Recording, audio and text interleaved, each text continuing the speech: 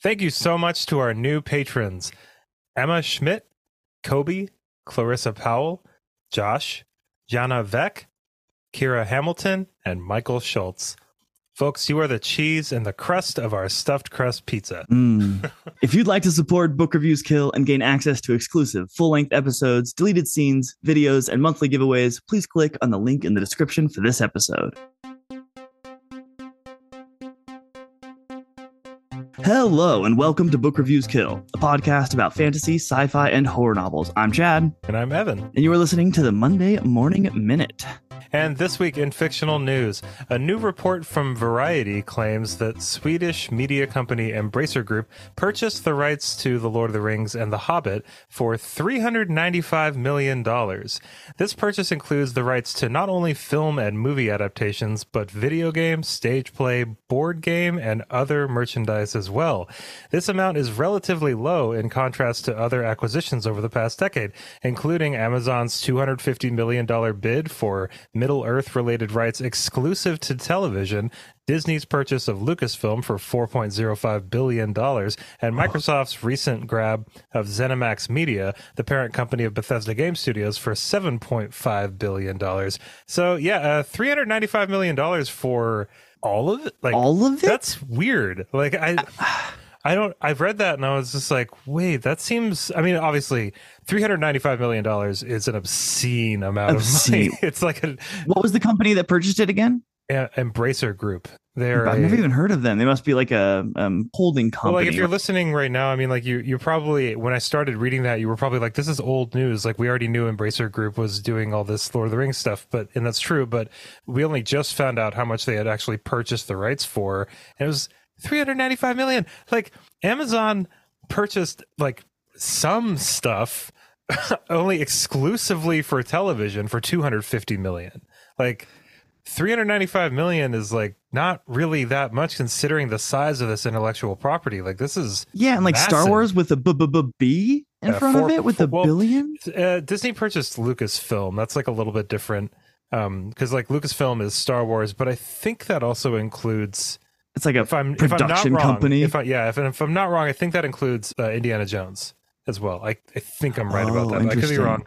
Correct me if I'm wrong. But yeah, Lucasfilm I think you are correct. More than just Star Wars. But I mean, $4.05 billion. And I'm not saying that Lord of the Rings is bigger than Star Wars, but it's at least comparable to Star Wars. It's comparable with Bethesda, that's for sure. And that had to be in the front too, right? Yeah, I mean, I threw in the video game thing because... I like that. Give us reference. Video games are like a whole different animal. You know what I mean? But Lord of the Rings included it, video game. Yeah, I know. It's so interesting. So here's my thought process behind this and why I think this is significant. Because like I've said multiple times, I'm not an expert in the film or television industry, but I think this might be kind of a good sign for fans because, and just go with me on this, but maybe since the initial investment wasn't really, really high, whoever's doing all this might be willing to take a few more risks and not try so hard to appeal to the largest possible majority and make it like this kind of like tepid vanilla thing that'll kind of appeal to everybody. Like maybe because they didn't, I mean,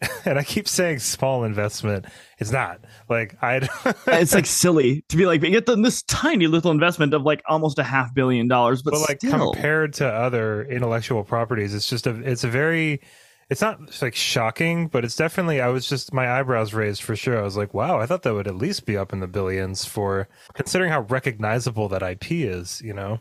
There's so much brand loyalty. One of the most telling comparisons that you gave, which was, I'm glad you gave it, was the Prime Video's acquisition of just a small little sliver of it that didn't even include to like the Silmarillion or the Unfinished Tales or like anything in the Second Age, and they paid $250 million. To be totally fair, I'm pretty sure that this acquisition does not include the Silmarillion or Unfinished Tales. I think it's just Lord of the Rings and The Hobbit. Okay, but I mean it's still canon. That's the thing. Yeah, that's the thing. And I think with Amazon, I think it was the appendices to Return of the King is what they had most of. I could be a little bit wrong about that, but I know that Amazon did not have, like they had to omit stuff when they made the show that was in the Silmarillion. They had to like kind of weave around it and like specifically not say certain words that were in the Silmarillion, which is just weird, and I don't want to get into it.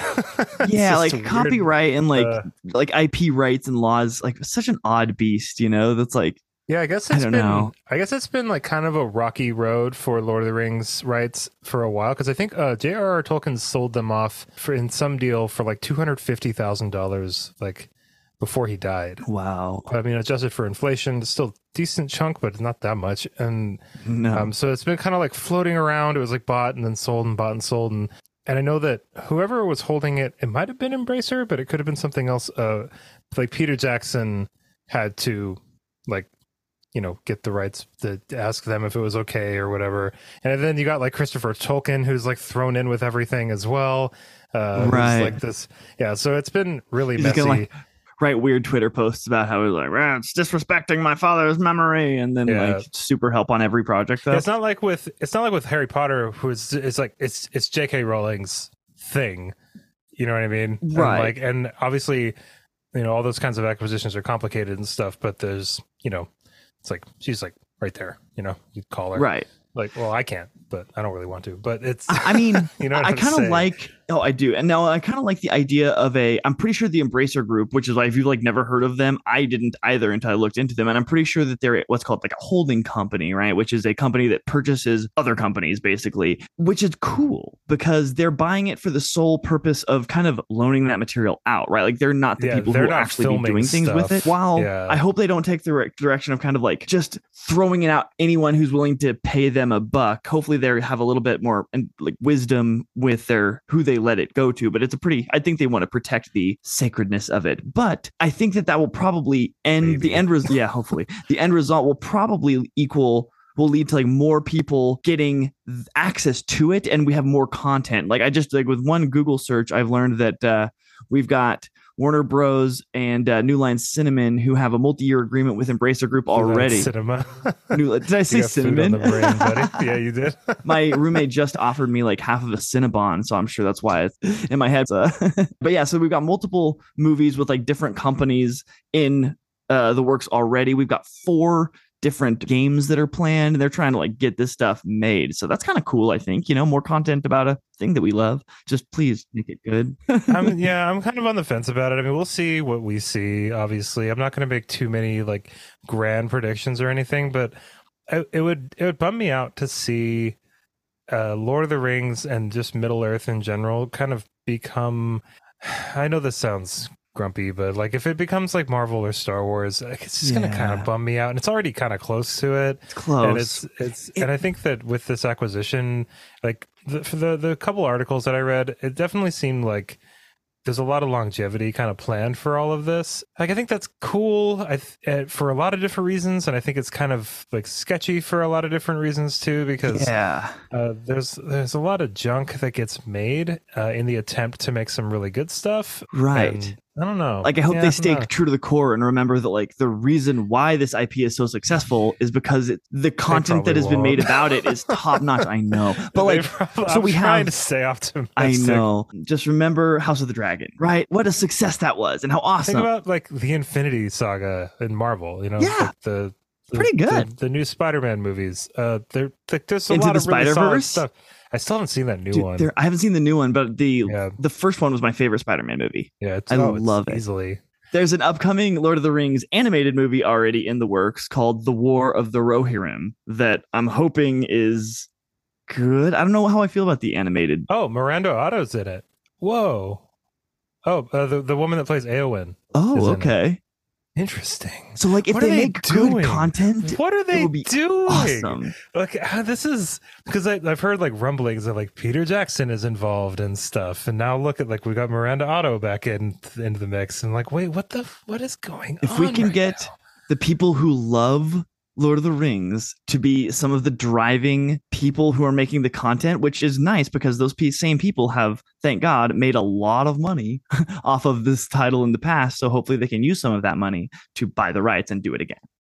Yeah. Please. We'll see, everybody. I know you're listening, Peter. Get involved. Yeah, come on, Peter.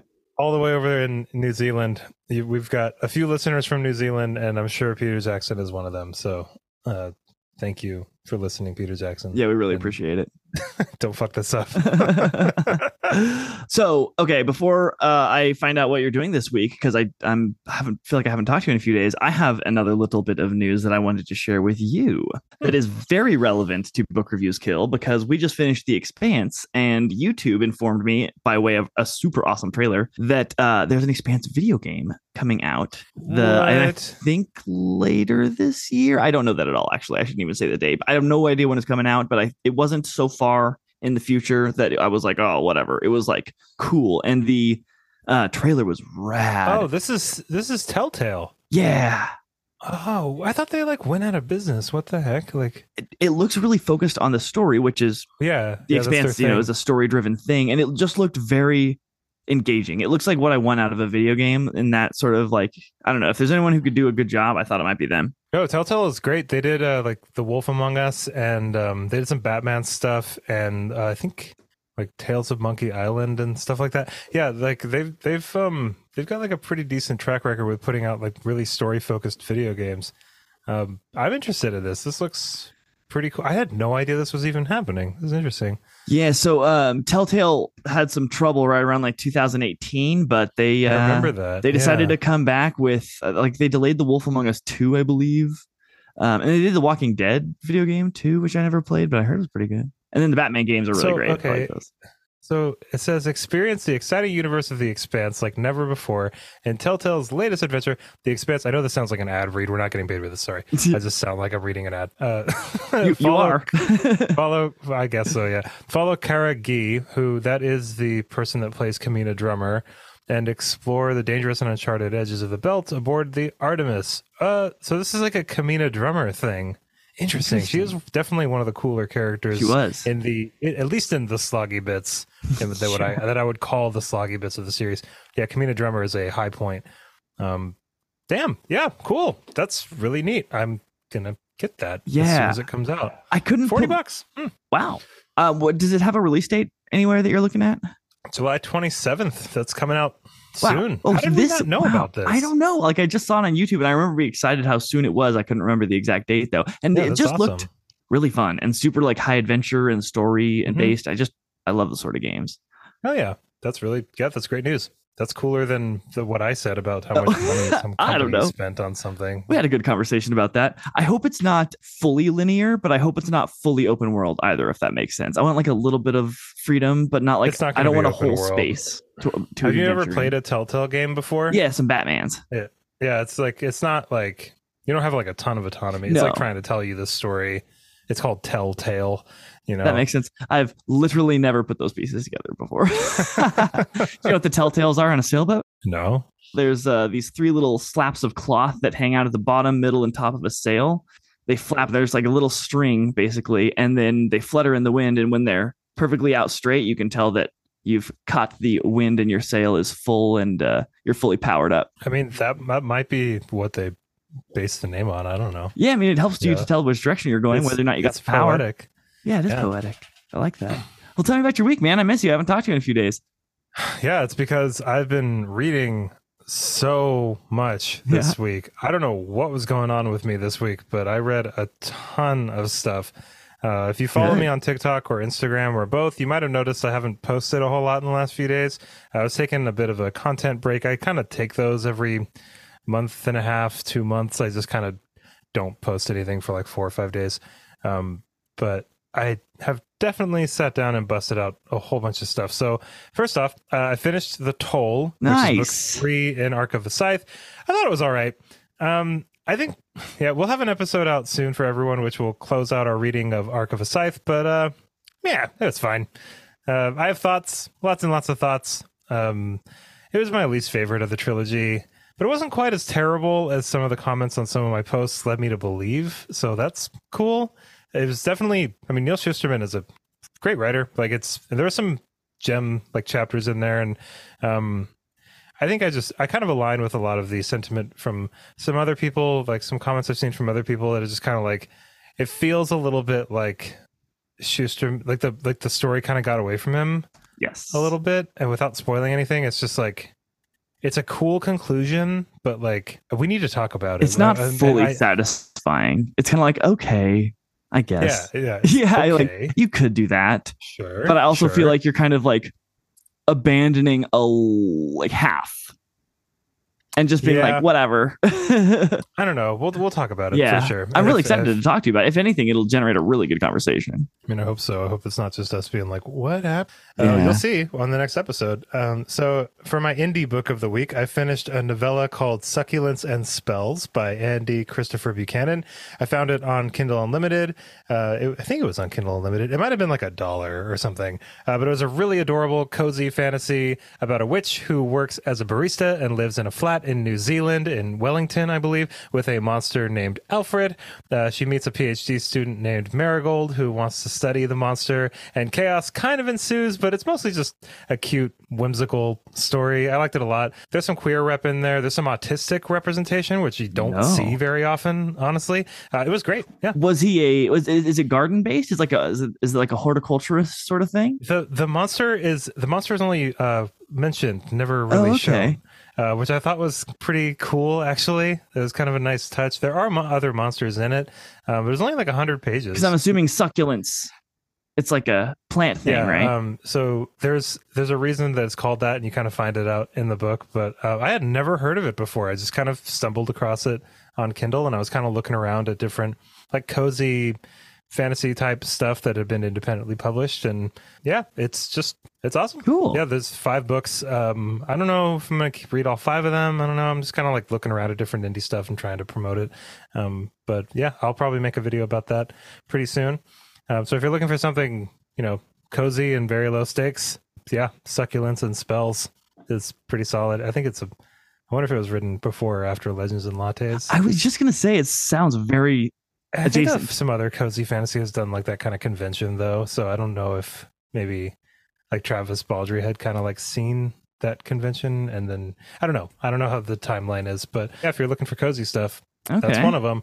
I also finished Vinland Saga, or at least I finished volume 13 and I'm caught up to chapter 191. I think there's still a few chapters floating around out there, but I honestly don't know where to find them. I just want to wait for the next big volume to come out. It was fantastic. Oh my god, I got super emotional at the last part that I read, because it was this arc that had been it was like this whole thing that I had been wondering about for like 6 volumes, with a pretty important character that I didn't see a lot of, but it was very important to the main character, Thorfinn.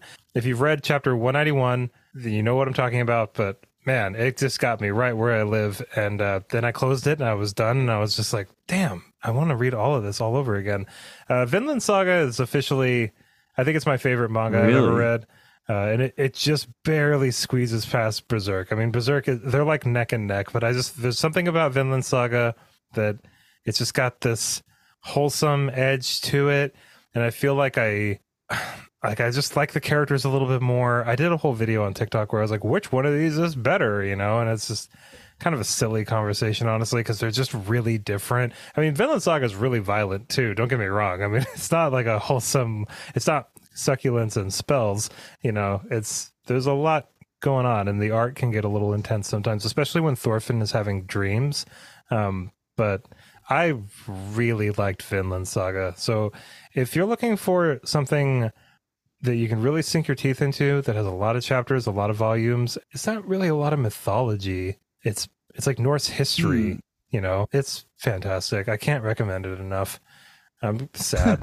I'm sad that I'm done with it. I was because I had been putting off the last couple of them because I knew I was going to feel the way I feel, and I felt the way I felt, and I knew it was going to happen. So, I mean, that's the sign of a good book, right? Is one that you're like, and then you're like, I want to go immediately back to the beginning and read it again. I think I'm just going to watch this show. Like it's up into the 2nd season now, and I like the animation style a lot, and I know what's going on, so I think I might have a little more patience for it than you did. Yeah, I mean, I didn't not like it. I don't know. I went through like a really big TV phase like a couple months ago, and I was like, I'm gonna watch it, and it was like right at the end of my TV phase that I watched like the first episode, and then I've just been like booking and audio booking since then. I haven't watched an episode of TV in like 2 months. Like I'm just so phasey, you know. No, we're booking hard. No, we're reading a lot of stuff. I finished another Goosebumps book called Deep Trouble, and it was easily the worst one I've read so far. It sucked. It was a total stinker Goosebumps book. Not even remotely creepy. I don't know. Some of them are kind of duds, obviously, but I'm kind of backed up on my Goosebumps posts. So look out for a few of those this week. I'm reading The Girl Who Cried Monster right now, and it's pretty cool. Do you read them in one setting? I'm glad. I have before, but I typically just read them.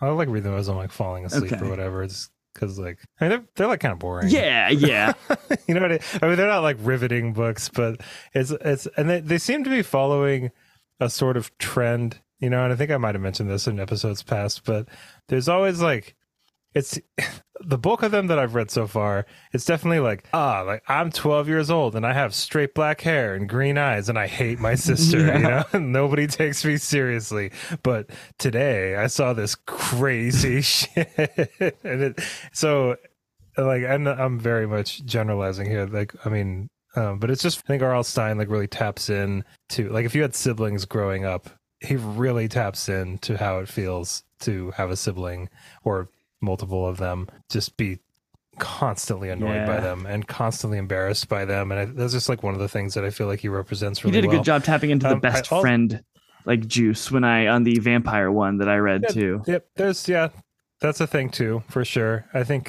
he just has a good head for that kind of like that kind of just like preteen space where it's like you're not really like old enough to be taken seriously by most people you'd want to be taken seriously by, but you're also like not really young enough to want to hang out with anybody that you don't take seriously. So you're just like in this weird spot where like everyone constantly thinks you're lying. You know what I mean? Like no matter what, I just remember that from being 12, 13 ish, I'd have like some idea, or I'd come to my parents or something and say, hey, like, I think this. And they were just kind of like, I mean, what, you talk so much, man. Like, I don't know.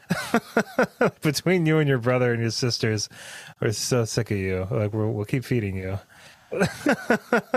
We're so sick of you. Dude, that's why I feel like, man, if I'm going to be a parent, I'm definitely going to try to have multiples because they got to tell that stuff to their brothers and sisters, you know? So that way I feel like it's really like helps pad.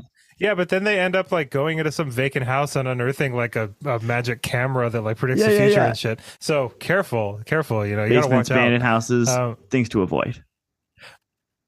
I also finished Among Thieves by MJ Kuhn, and I had MJ Kuhn on for an interview this morning, and it was an awesome conversation. She is great. I'm really excited to put it up for all of you to listen to. Among Thieves is a heist novel with a multi-POV cast, and at first I was like, oh, another heist novel. Here we go. Do you think there's like too many of them? I don't know. I'm just kind of like, I've read a lot of heists, you know? Like, and I've watched a lot of heists and stuff. But this is kind of a cool angle that she wrote it from. And I like the interchange as the plot developed quite a bit. It's just a great debut from MJ Kuhn, and the sequel comes out in like a month, so we're all happy as hell for her over here in Book Reviews Kill Land. She was a delight to talk to. And yeah, I mean, if you're looking for like a good like 330, 340 page multi-POV, like high fantasy, I'm gonna compare it to Six of Crows. It's definitely comparable to that. I've heard it compared to Throne of Glass, but I haven't Throne of Glass yet, and there was no romance in it. It was like a dusting, a sprinkling of romance. So I wouldn't personally like. I'm sure it's not that comparable to Throne of Glass, but I did see a lot of like Six of Crows type comparisons. Obviously, there's the heist aspect of it, but it's very like dark, gritty, cool world. So yeah, I had a good time with it, and obviously talking to MJ Kuhn was awesome today. So we'll have that episode out for you very soon. We got to get more interviews going. We've been kind of slacking on the interview. We have, train. yeah. I literally made a list of people that I'm planning on reaching out to. Probably not tonight because I'll be editing, but some point in the next few days because I feel the same. Also finished. Oh my god, I'm reading so much. I also finished The Housemaid by Frida McFadden. Okay, so I haven't slept. I took a nap today, like about an hour long nap. I haven't slept in like, if you take away the nap, I haven't slept in like 40 hours as of me you recording seem right wildly now. cogent. Because what happened? Yeah, I don't know. And I did an interview today and stuff too. Wow. I was on it. But yeah, when you're listening to this interview with me and MJ Kuhn, remember I was up all night reading this book, and I literally didn't sleep. So I had a lot of coffee. But I finished this book called The Housemaid, and it's a psychological thriller by Frida McFadden. So what happened was I was hanging out, doing some reading and stuff, doing my thing, and then I sat and I did some revisions on my book, and I was writing, and I did that for about 2 hours, and then it was about 1:30, 2 in the morning, which is usually about the time I go to sleep. I grabbed my Kindle and I nestled into bed, and I clicked on the little storefront page because I was just like, what's on the old Kindle Unlimited? Oh, no. I'm not reading enough books right now. Books just hit you in the face. So yeah, I know. So well, what I did was I typed in Kindle Unlimited into the search bar, and then the top read books on Kindle Unlimited popped up on my Kindle.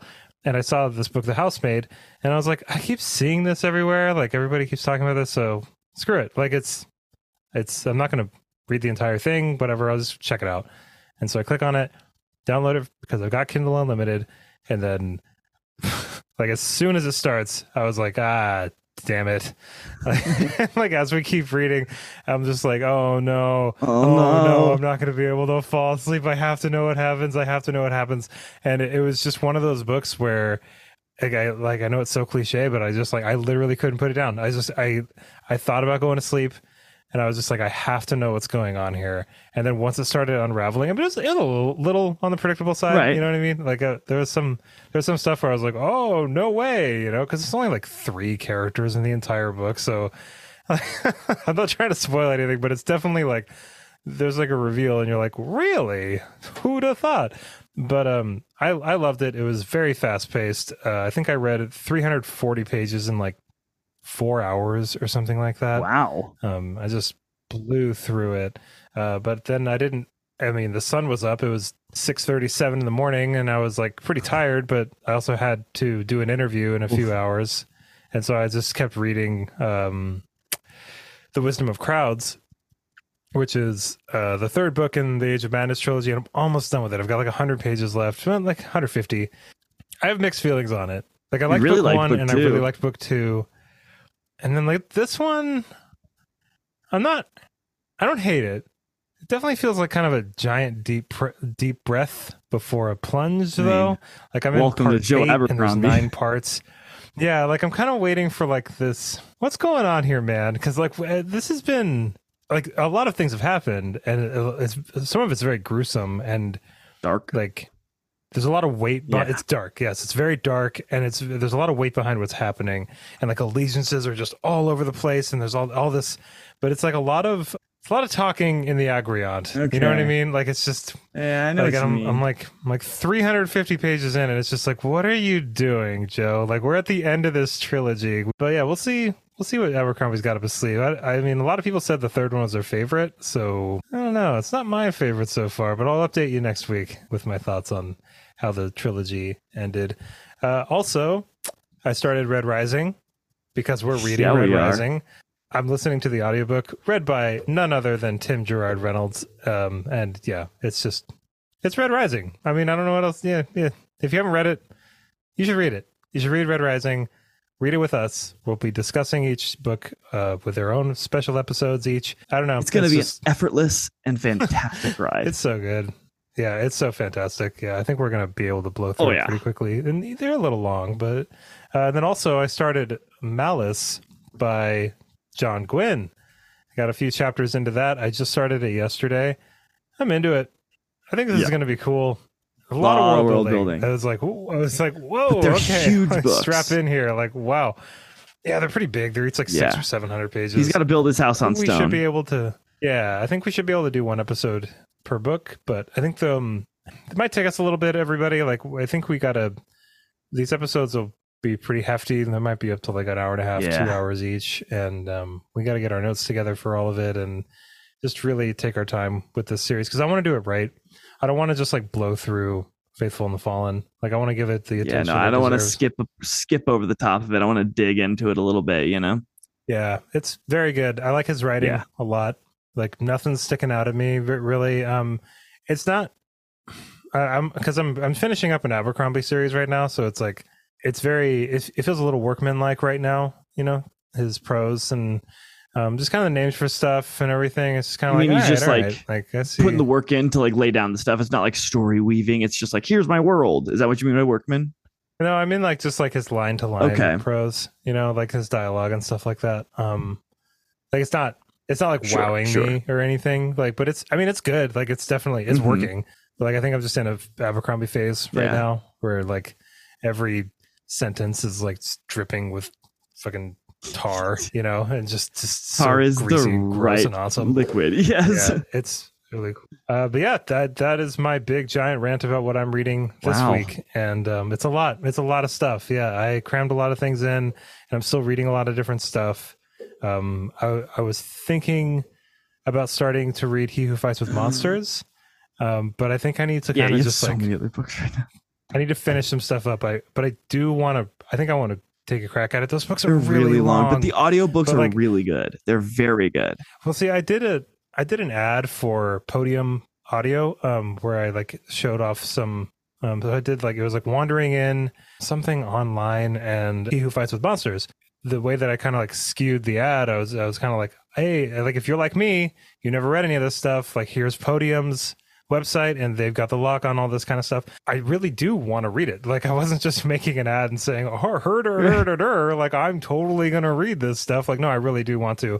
I might read Wandering In instead of He Who Fights with Monsters, just because like He Who Fights with Monsters is really long. Like they're like 700 pages and there's each. Many like, of that's them. a lot. And so I feel like Wandering In, maybe I'll be able to like just get a little bit more of a taste of it by reading it's like a few hundred pages and then kind of report back. We'll see. I would love to. I'm kind of planning on expanding my lit RPG sphere by hitting up a bunch more. So I would love for you to read. I would love for you to read He Who Fights Monsters. I don't want to talk to you about it, but I would love for you to read an adjacent one to that, so you can tell me like Dungeon Crawler which one I should read next. Really that's good. A great name. I've heard that's like one of the best ones. Sufficiently Advanced Magic, I've heard Arcane of Ascension. Yeah. I think the series is called Arcane Ascension. I think apparently that one's really good. I've heard really mixed things about The Land. Some people say it's like the best one, and other people are like, don't even touch it, don't read it, it's terrible. And I've seen like a weird, and I don't, this could just be me, but I've seen like more of a dust up around that specific series than anything else. Lit RPG seems to be pretty well accepted, except for The Land for some reason. That might just be my experience reading stuff on the internet and when I wake up in the morning and don't even know what's going on. So that could be or me. like this morning that you just didn't wake up. You were already awake. Right. Yeah, it could have been that. I have been in a weird, I am in a fugue state right now. So I want to be done talking actually because I'm tired. So go ahead. Okay. Feed me. What did you do this week? All right. Well, I also had a pretty heavy week. I don't know if I'm going to be able to top yours, so I'm glad we're not in competition here, but I'm going to rise as the hero of my Abercrombie. Man, I crushed The Shattered Sea. I finished it 2 days ago. Did you finish it? Yeah. Whoa. Yeah. Oh my god. Dude, I just got them. Somebody bought me the do you want to see them? I do. Please show them to me. Yeah. So cool. I really like these. Okay, show me. I want to see them first before I bloviate. Before I gush.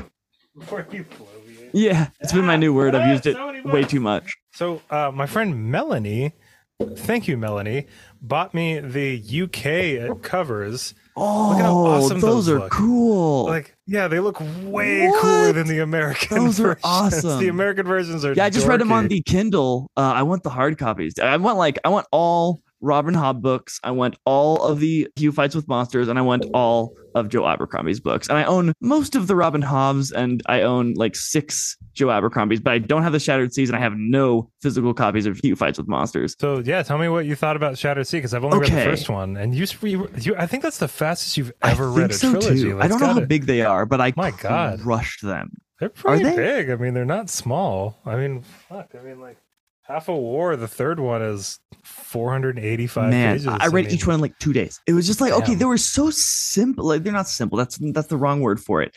Joe Abercrombie, you think of this like huge world, and these books were delightfully focused. And each book was so fresh. Yeah. They're like almost standalones in that each book has a character and like a group of, it has like 1 or 2 characters that are definitely the main characters. And then it certainly has some surrounding tertiary characters that kind of float around those ones, but they're definitely like led by one or two. Like the first book, there's like one character that is the driving character in that story. And then by like the second book, you get two or three characters that are kind of the drivers. And then the same with book three, you have two or three, but they're very kind of small in scope as to who you're experiencing the story with.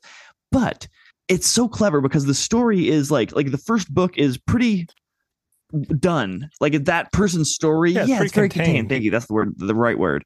But once you get on to half the world, because it goes half king, then half the world, then half the no, I have that wrong. What's the first one? No, you're right. That's what it is. Yeah, no, half a king is the first one, and then half of the world, and then half that's right. Half a war. So the characters that you grow to love in each book, who are the main characters, the kind of the driving force of the story, they're in the next books, but they're like a few years older, and they're like definitely a main player in the next books, but they're not the main player. And so it's like you get this really fresh, like whole new perspective where like the characters that you loved aren't gone by any means. They're still super there, but they're not what the story is about. Like there's no like fatigue with any of the like, oh, this person again. It's like, nah. And they kind of like even get a little more mysterious because they've changed and grown a little bit, and you're like no longer seeing the world from their perspective.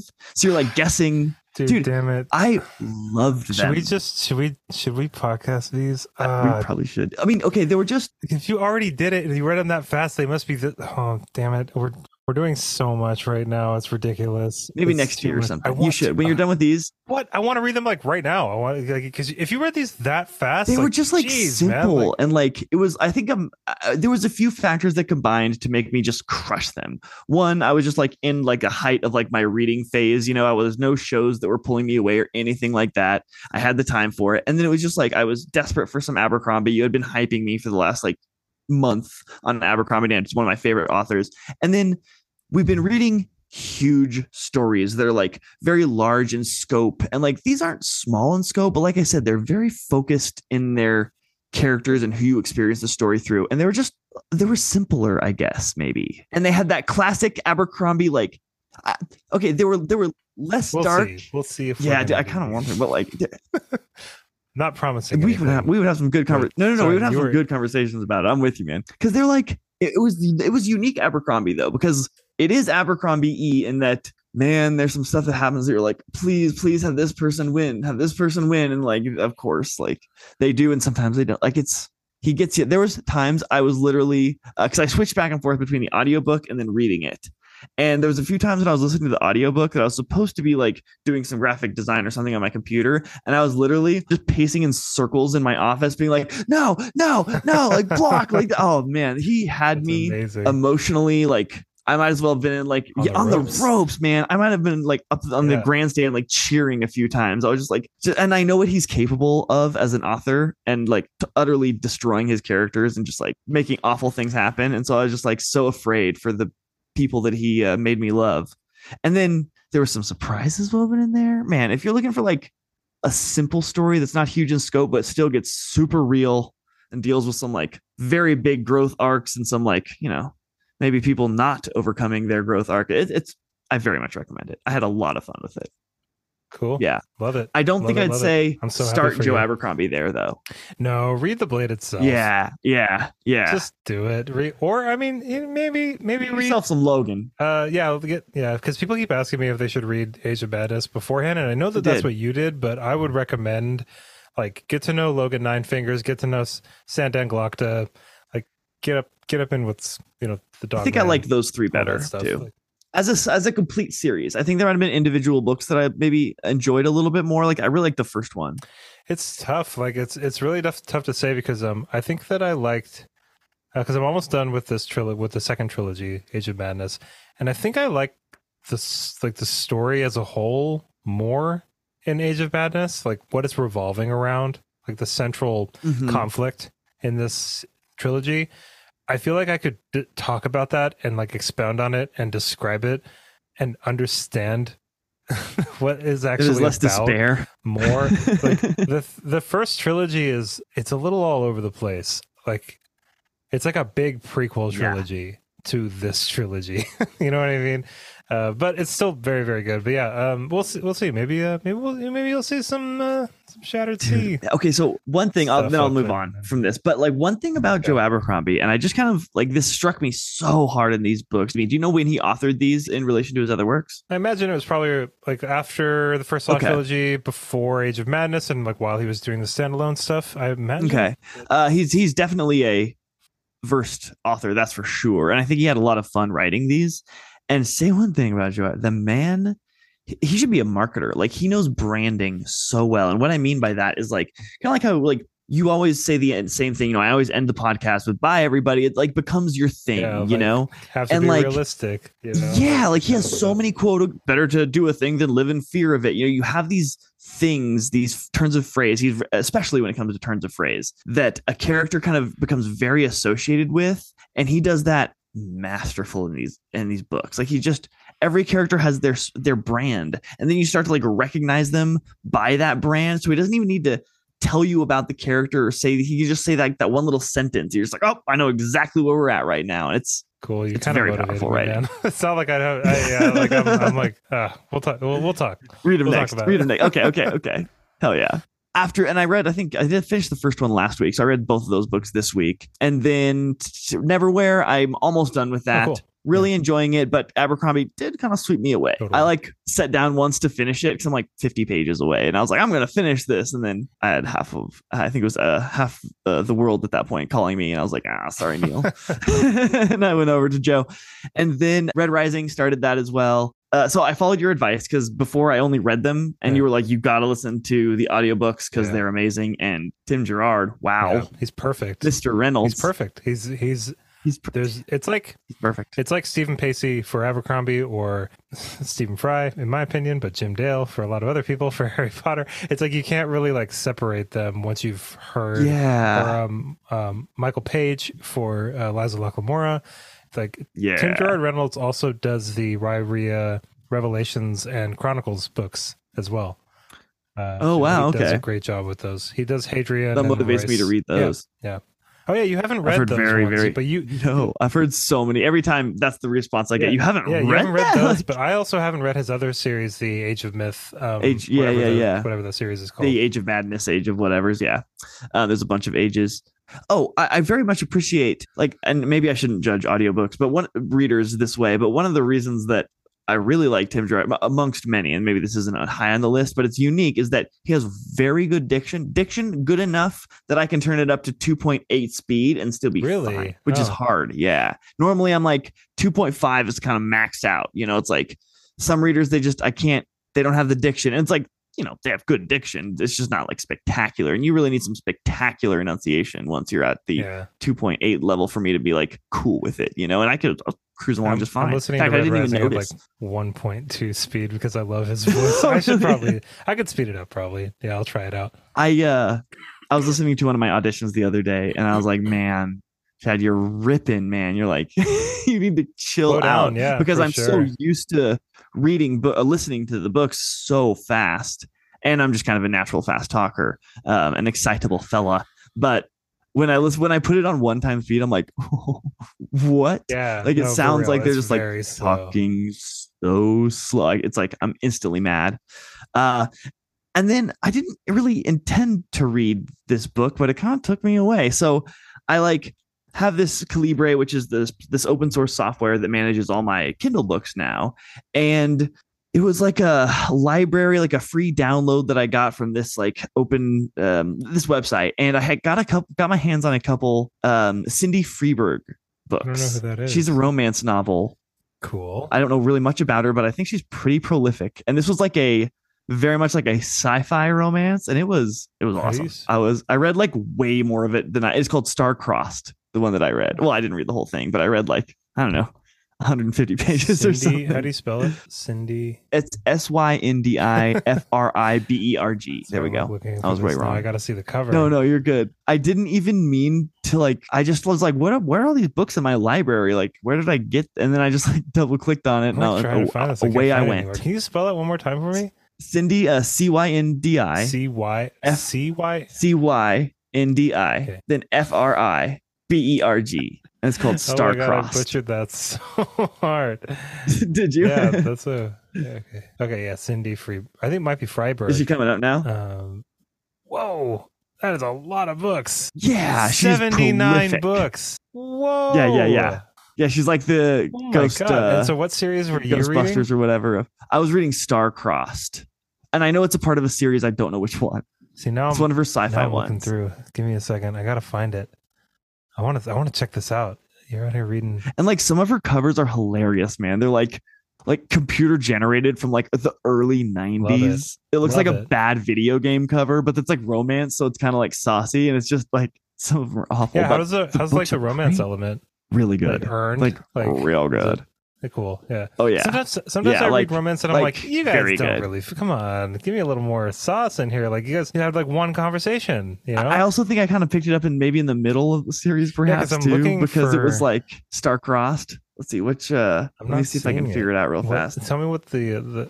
I'm so invested in this. I have to know what's going on. It's a sci-fi part of what series? There's some. It's from the Forsaken Battleborn series, I believe. Battleborn is a spin-off of my Shadow Assassin series. Cool. So there's 14 books. Just so you know, the first book is called Crusader.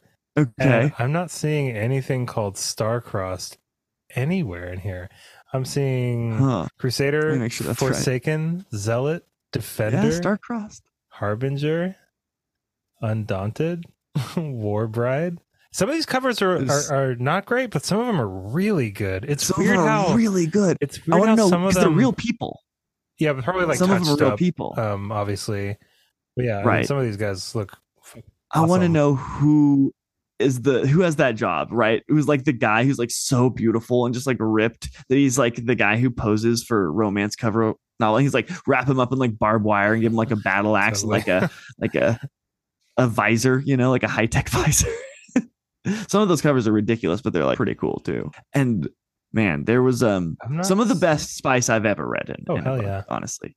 There was and then I was like just kind of looking for it after, so I just jumped into another book of hers. I couldn't tell you which one, but it was about like an angel. There was angels in it, and there was two of the lovers. One of them was blind, and it was from his perspective, and so she was totally divorced herself from having the visual spectrum of explaining things. So she had to use all the other senses, and it was like clever and like really well done. Oh.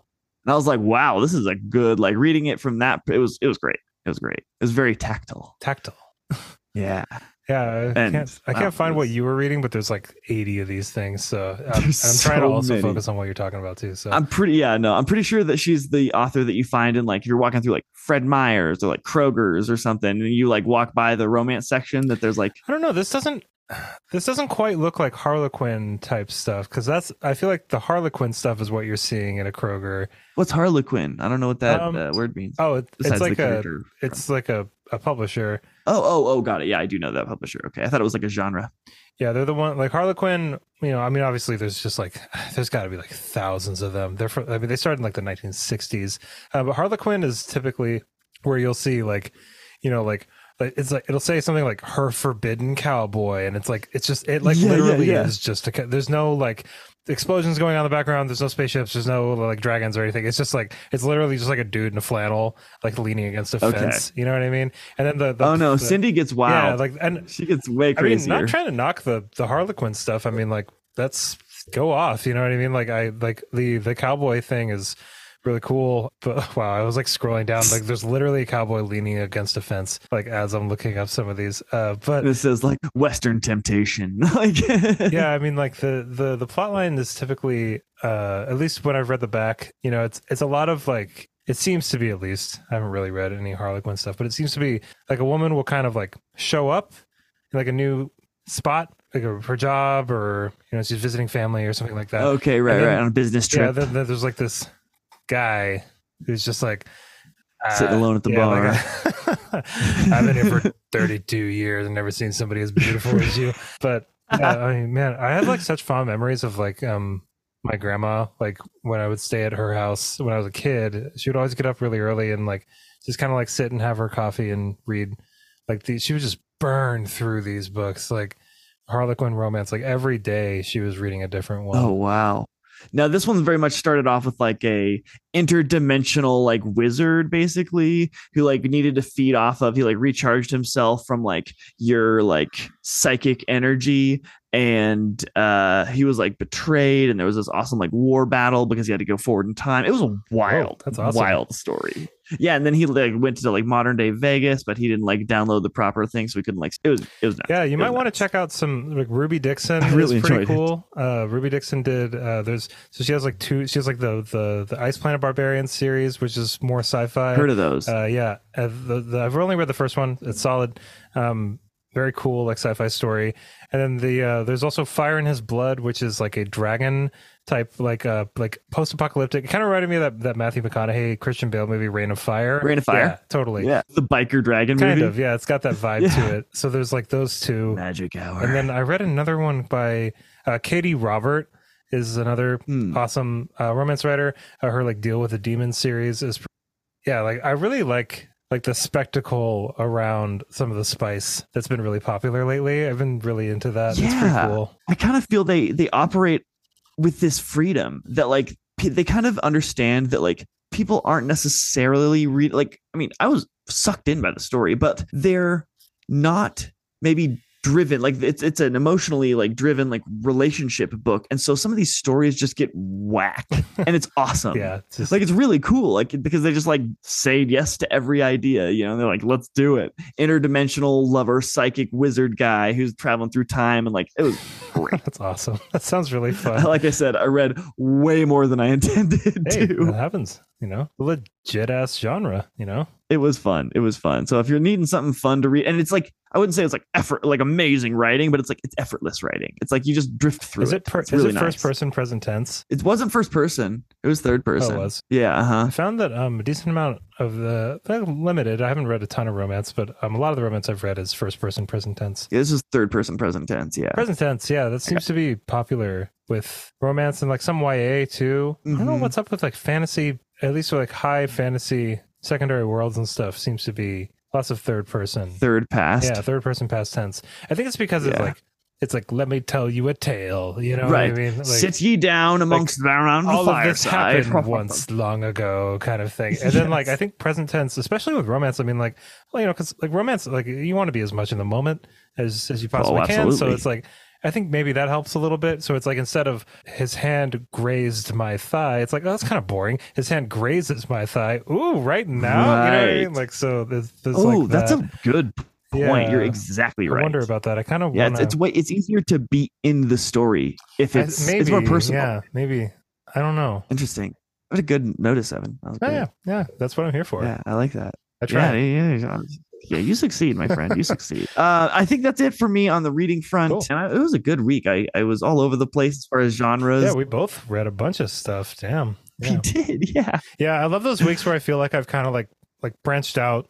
You know what I mean? Like like I read some cozy like queer rep books, and then I move over here and read like this grimdark stuff, and then I like finish up this sci-fi dystopia thing, and then you know like let's get our fingers in all kinds of different pies here. You know, like those are really solid weeks. Sometimes I don't know. Sometimes I get in like these funks where it's like I haven't picked anything up for a few days, and then it's like I just finished like one sci-fi book and that's it kind of, and it's keeping it fresh is very important, you know. Even if the ending result is you're a little overwhelmed because you're reading too many things, it's like that's it's better to have freshness than it is to I would rather have that than be like, oh, I'm a little overwhelmed, whatever, keep it fresh. Yeah, it's an interesting thing because when I started Malice there was like a little part of me that was like, all right, here we go again. You know what I mean? Like here we starting at the ground floor with this gigantic fantasy series, 4 door stoppers ahead of me, like all these new terms. The weight was lifted, but then when we finished the Expanse, totally. But we put it right back on our chest. And then when I went and read, yes, we did. When I read The Housemaid, it was like, I know what a cell phone is. I know what a refrigerator is. Boom, boom, boom, boom. I know what all of these things are, you know? And there's a few different things that I've been really looking forward to getting to soon that are kind of like, I guess you could say like pop fiction or whatever you want to call it. Or like, I want to read some Emily Henry pretty soon. Book Lovers specifically, I've heard is very, very good. I've also heard Beach Read is very good. So I want to read those here in a little bit. I think I might be entering into a sort of thriller era. Because like, Ooh, okay. it's like I had already kind of really liked The Silent Patient by Alex Michaelides, I think is how you pronounce his last name. And I was like, ooh, thriller. And then I just read The Housemaid, and I was just like, damn, like a good thriller is just like, it hits a spot. So no, I don't know. I might read some Karen Slaughter, some Gillian Flynn. I don't know. I might be moving over into the thriller area. Am I just getting old? No, you're broadening your I'm horizon. gonna stop vaping and use a smoke on a pipe, you know? Dude, that would be classy. That'd be great. I feel like, man, it would be so hard for me I'd struggle a lot with a book if I spent that much time on it. And I feel like The Housemaid is such a boring title. Like, I don't mean to cast aspersions. I'm sure it's a great book, but it's so boring. Yeah, I know. Does it? Okay. I don't know. And like The Fireman. Like, okay. That is a Joe Hill book. Oh, is it really? Yeah. But I mean, The Fisherman. The Fisherman. Loved yeah. it.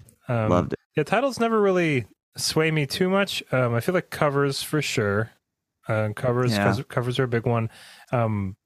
If it's at the very top of the Kindle Unlimited download list, I'm kind of interested. You know what I mean? Like there's like another one called Haunting Adeline that it's been up there for a while, and like I kind of want to check Adeline it out. is like a haunted name too. Yeah, man. and Your name is Adeline. You have ghosts around. It's pretty you. solid because I mean, okay. So here's my thought process behind it. It's like, yeah, maybe it's stupid, but who's saying it's stupid?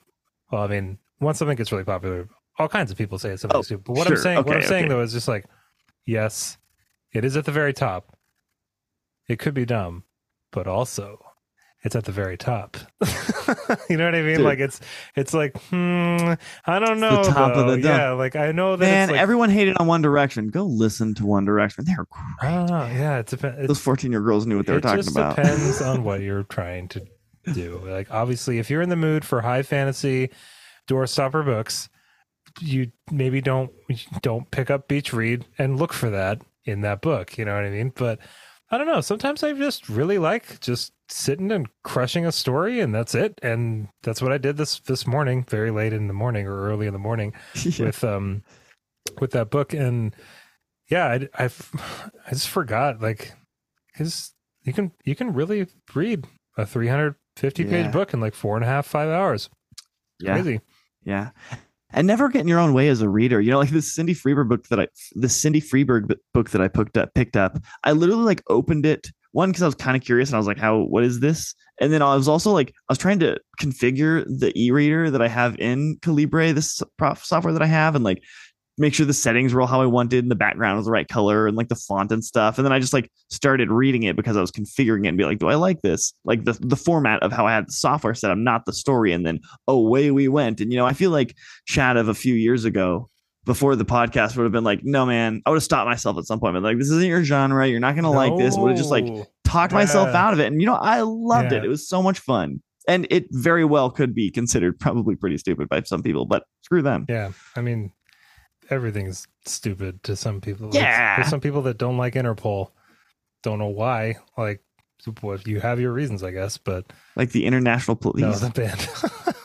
Oh, I was like, what are we talking about right now, bro? This got weird. Down with the International Police. Yeah, why did they cross borders? Like, if I'm a I was way off target. I mean, like, I would love to be like the high fantasy podcast or the high fantasy TikToker, but it's like, I guess it would make it easier for me to find niche, like just capitalize on that niche or whatever. But it's just not the kind of reader I am aspiring to be. Like, there's just so much out there, man. Like, it's just so wild. Like, especially like when I was digging around for cozy like fantasy books on Kindle Unlimited, it's just like series after series after series that like I've never heard of. So much. I cannot emphasize enough. And it's okay. We'll all have our like subgenres, right? Like I'll always be like a war sailing fantasy guy. But like, man, I'm going to read some interdimensional love stories and I'm going to love them. Yeah, I mean, like there's stuff you'll never get sick of. Mm-hmm. See, because it's like there's some genres where I feel like I would get fatigued faster than others. Definitely. With like high fantasy, if it's well written, like I'm not gonna get fatigued on that stuff. That's like my bread and butter. You know what I mean? Like I will read about swords and horses and like magic and dragons and schools forever. But like maybe I would get burnt out on like domestic psychological thrillers. Like yes, maybe I haven't tried burning myself out on it before. Like I will say, as soon as I was finished with The Housemaid, even though I loved it, my Kindle was like, all right, buckle up, here's the second one, and I was just like, like, I don't really want to do that again. Like, that was pretty brutal. It kind of reminded me of that movie Parasite, you know. Oh, okay. Yeah. Very loosely. But I don't know, there's some threads that are fairly similar. Oh, yeah. Yeah, it's like I'm not gonna like throw Parasite on again after I finish it. You know what I mean? I'll give it a little breathing room. So it's kind of like how I felt about this. But then also, I mean, like, there are readers who are just like, yeah, feed me another one. I'm gonna read every Colleen Hoover book in the next week and a half, and yeah, go off. More power to you. Yeah, man, never get in your own way as a reader. But I got two more things, and then we'll wrap this up with the fun fact here. So they're mainly just thank yous. I want to throw out a shout out to Cody Shinny. You gave us an awesome 5-star review, and it was just really, really great. I'll send it to you, Evan. I don't know if you've had a chance to read it, but it was just really sweet and awesome and made my day. And there was another one by Bulldog SBC called Good Dudes. And it was also very awesome. It was really, really, really, really nice. So thank you so much, guys. As we've said before, it helps a ton. So I really appreciate you guys taking the time to do that. It was really great. Yeah, the reviews are huge. Thank you so much, seriously, for leaving those. I know it might take a little bit sometimes, but it's like a few minutes out of your day, and it's a huge, gigantic help for us. Yep. And cannot forget the one that came in, I think it was just like 2 days ago, which was LF Boy. Best book podcast out there was the title. So we're trying. Thank you very much, LF Boy. We really appreciate it. And then also, I want to throw out some thank yous to some countries as my final thing. Egypt, Greece, Indonesia. Making whole countries. I love it. And Philippines. Yeah. Okay. So in Egypt, we are the 13th highest ranked podcast in the book category, which is out of 44,000. So like that's a lot. Wow. So 13 is real up there. Greece, we're the 18th. Indonesia, we're the 19th. And Philippines, we see you coming in at 57. So that is really awesome. Super appreciate that. We don't even speak your native language, and that's so cool. You guys are here for us. Really so appreciate that. Wow. Yeah. That's just special. Like there's people in other countries that, like, I don't know. It's really cool. Made my whole day reading that. So thank you so much. Shukran leka. Shukran leka? I think that's thank you in Arabic. Okay. For our Greek listeners, Eferisto, Indonesian. They speak, it's like a Bahasa Indonesian. Let's see. They say, I think it'd be terima kasih. That'd be the formal polite way to say thank you in Indonesian. Terima kasih. Yeah. Terima kasih in Indonesian. And then the last one was the Philippines. Salamat. Oh, that was the easiest. Yeah, that was the easiest one. Salamat. Sometimes I do lives, and now and then somebody from Brazil, like Brazil is a very populated country, and so now and then I get people in my lives that are from Brazil, and they're in like relatively the same time zone and stuff. So I learned how to say thank you in Portuguese, which is obrigado. But the way that I learned that was from watching Rush live videos of them playing in Rio de Janeiro. And so Geddy Lee, after like every few songs, is just like, obrigado, mucho obrigado. And so like I picked that up. So that's how I know how to say thank you in Portuguese. And also in the Philippines, I don't know why, but this YouTube video is telling me to add a maraming to the beginning of salamat. Maraming salamat. So whatever that means, thank you so much, Philippines. Yeah, I remember, and for all our German listeners, I had learned, thanks a lot, thank you very much, is like Danke schön. When you were on tour? Well, I learned that when I was learning German, but I was learning like very, like proper German. And then when I was over there, like hanging out, people kept saying bitte. It's like a return. I had never really thought of what to say, because in the United States we say you're welcome or like no problem or whatever. But I thought bitte meant please. And so like I would say like schönen Dank or like danke schön when I was leaving or getting gas or whatever. And then they'd say bitte. And I was just like, wait, why are you saying please? Like after I said thank you. Like that'd be like but that's just it's like how like aloha means good, but hello and goodbye.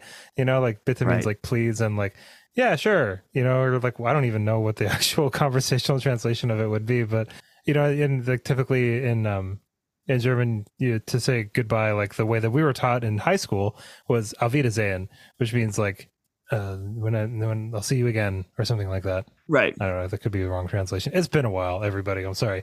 But when I was over there, people would say tschüss, and that's how they say goodbye. Like that's adorable. I know. There's always a little high pitch in there too. Like I would be I'd be in like a gas station. It'd be like this like big dude behind me, like some big guy on a motorcycle would like trudge over and like throw down some euros, and they have like this exchange, and then he's got like the super deep voice, but then he's like walk out the door and he's just like choose. Like pretty high pitched. I love it so much. Choose. Yeah, but yeah, I don't know, language is really cool. And sorry if I butchered saying thank you, and again, sorry if I butchered some of the German stuff. It's been a little while since I've spoken it, but I love we're just dorking out so hard over here. Let's do the fictional fun fact. Let's do it. John Grisham came briefly out of retirement as a lawyer to fight for the family of a railroad worker who was killed on the job. He successfully argued his client's case, earning them an award of $683,500, the biggest verdict of his career. Whoa.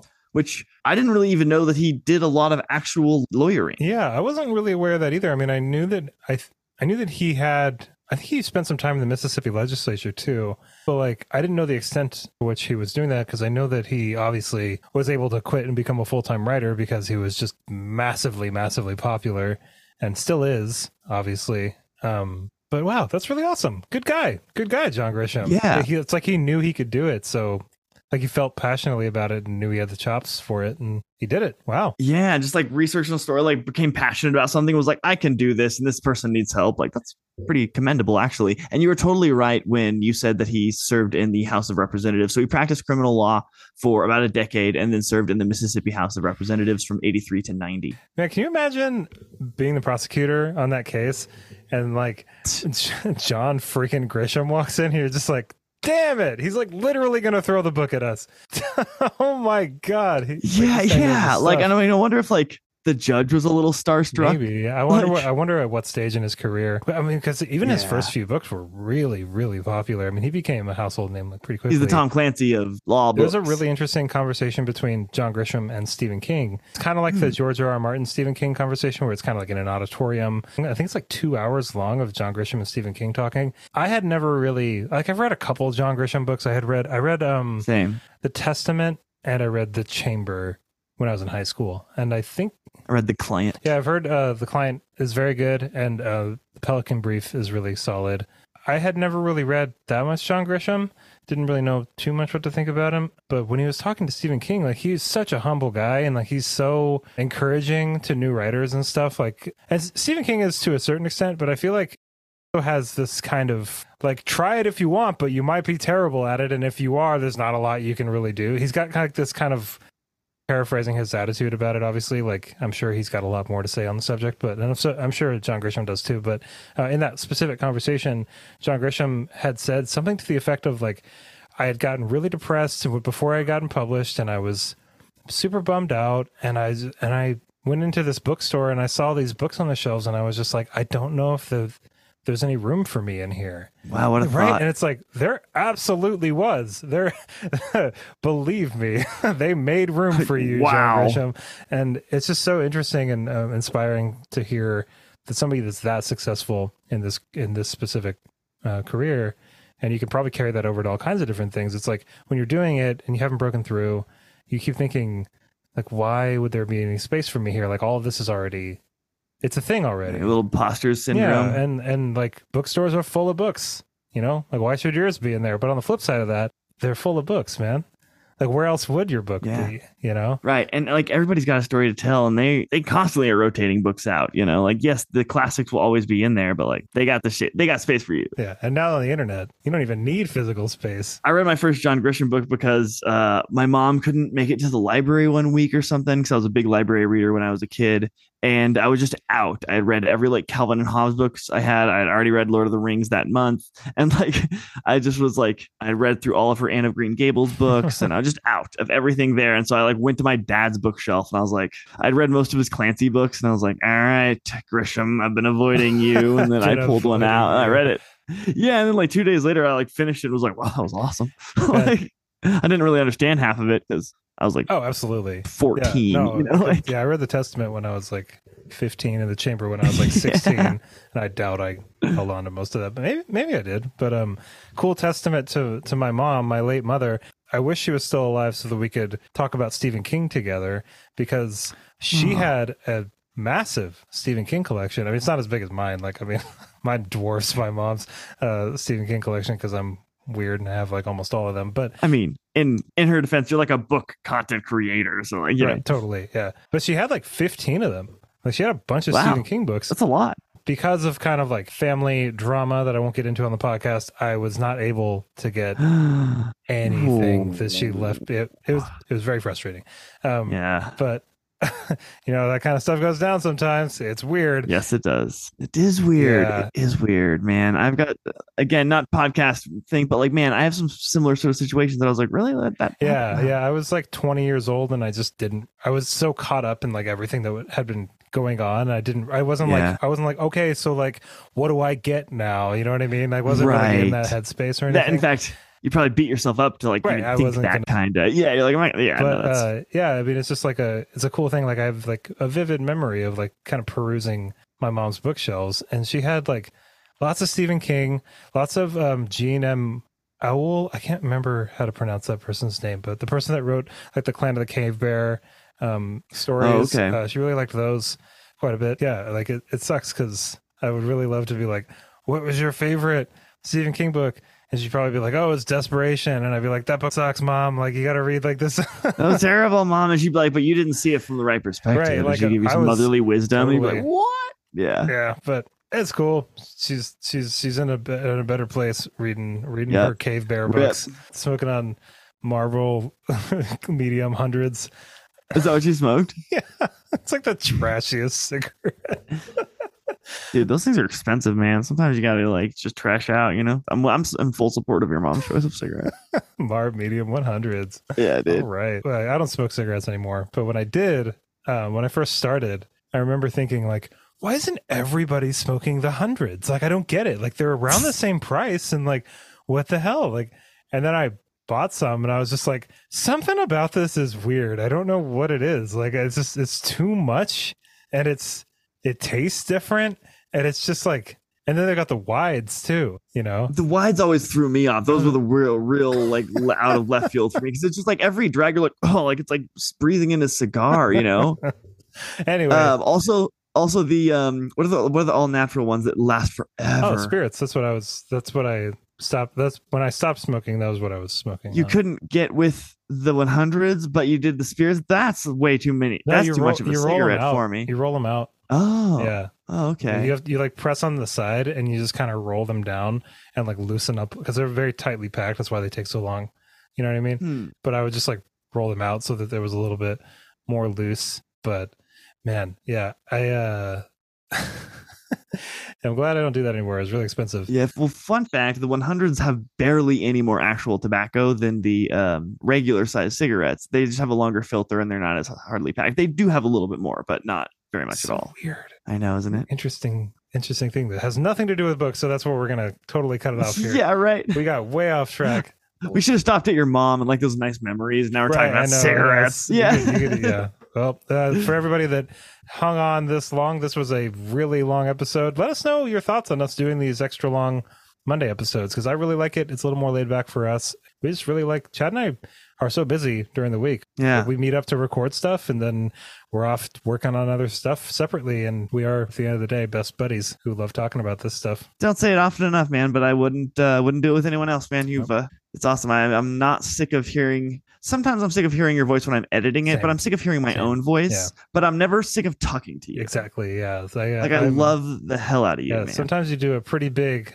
I laugh way too much. You do laugh a lot. Yeah. Yeah. That's okay. I'm glad you're laughing. Yeah. But speaking of, I wouldn't do this with anybody else.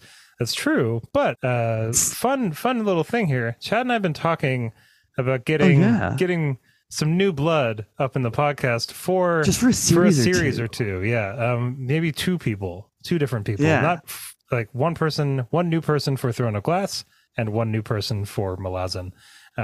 So yeah, let's tease them with that. Let's tease them with that. And with that, we're off, everybody. Thank you so much for listening to this episode. Please go check out the Patreon so Chad and I can keep doing this please go check out the Discord and keep the conversation going. And go check out the YouTube channel. We've got a bunch of stuff up on the YouTube. Thanked 3 people this week for reviews. I'm trying for 4 next week. So come on, team. Yep. Do the reviews. Thanks for all the help, everybody. You know what to do down in the description. And until next time, thank you so much for listening. Hope you have an awesome rest of your day. And of course, happy reading. Bye, everybody.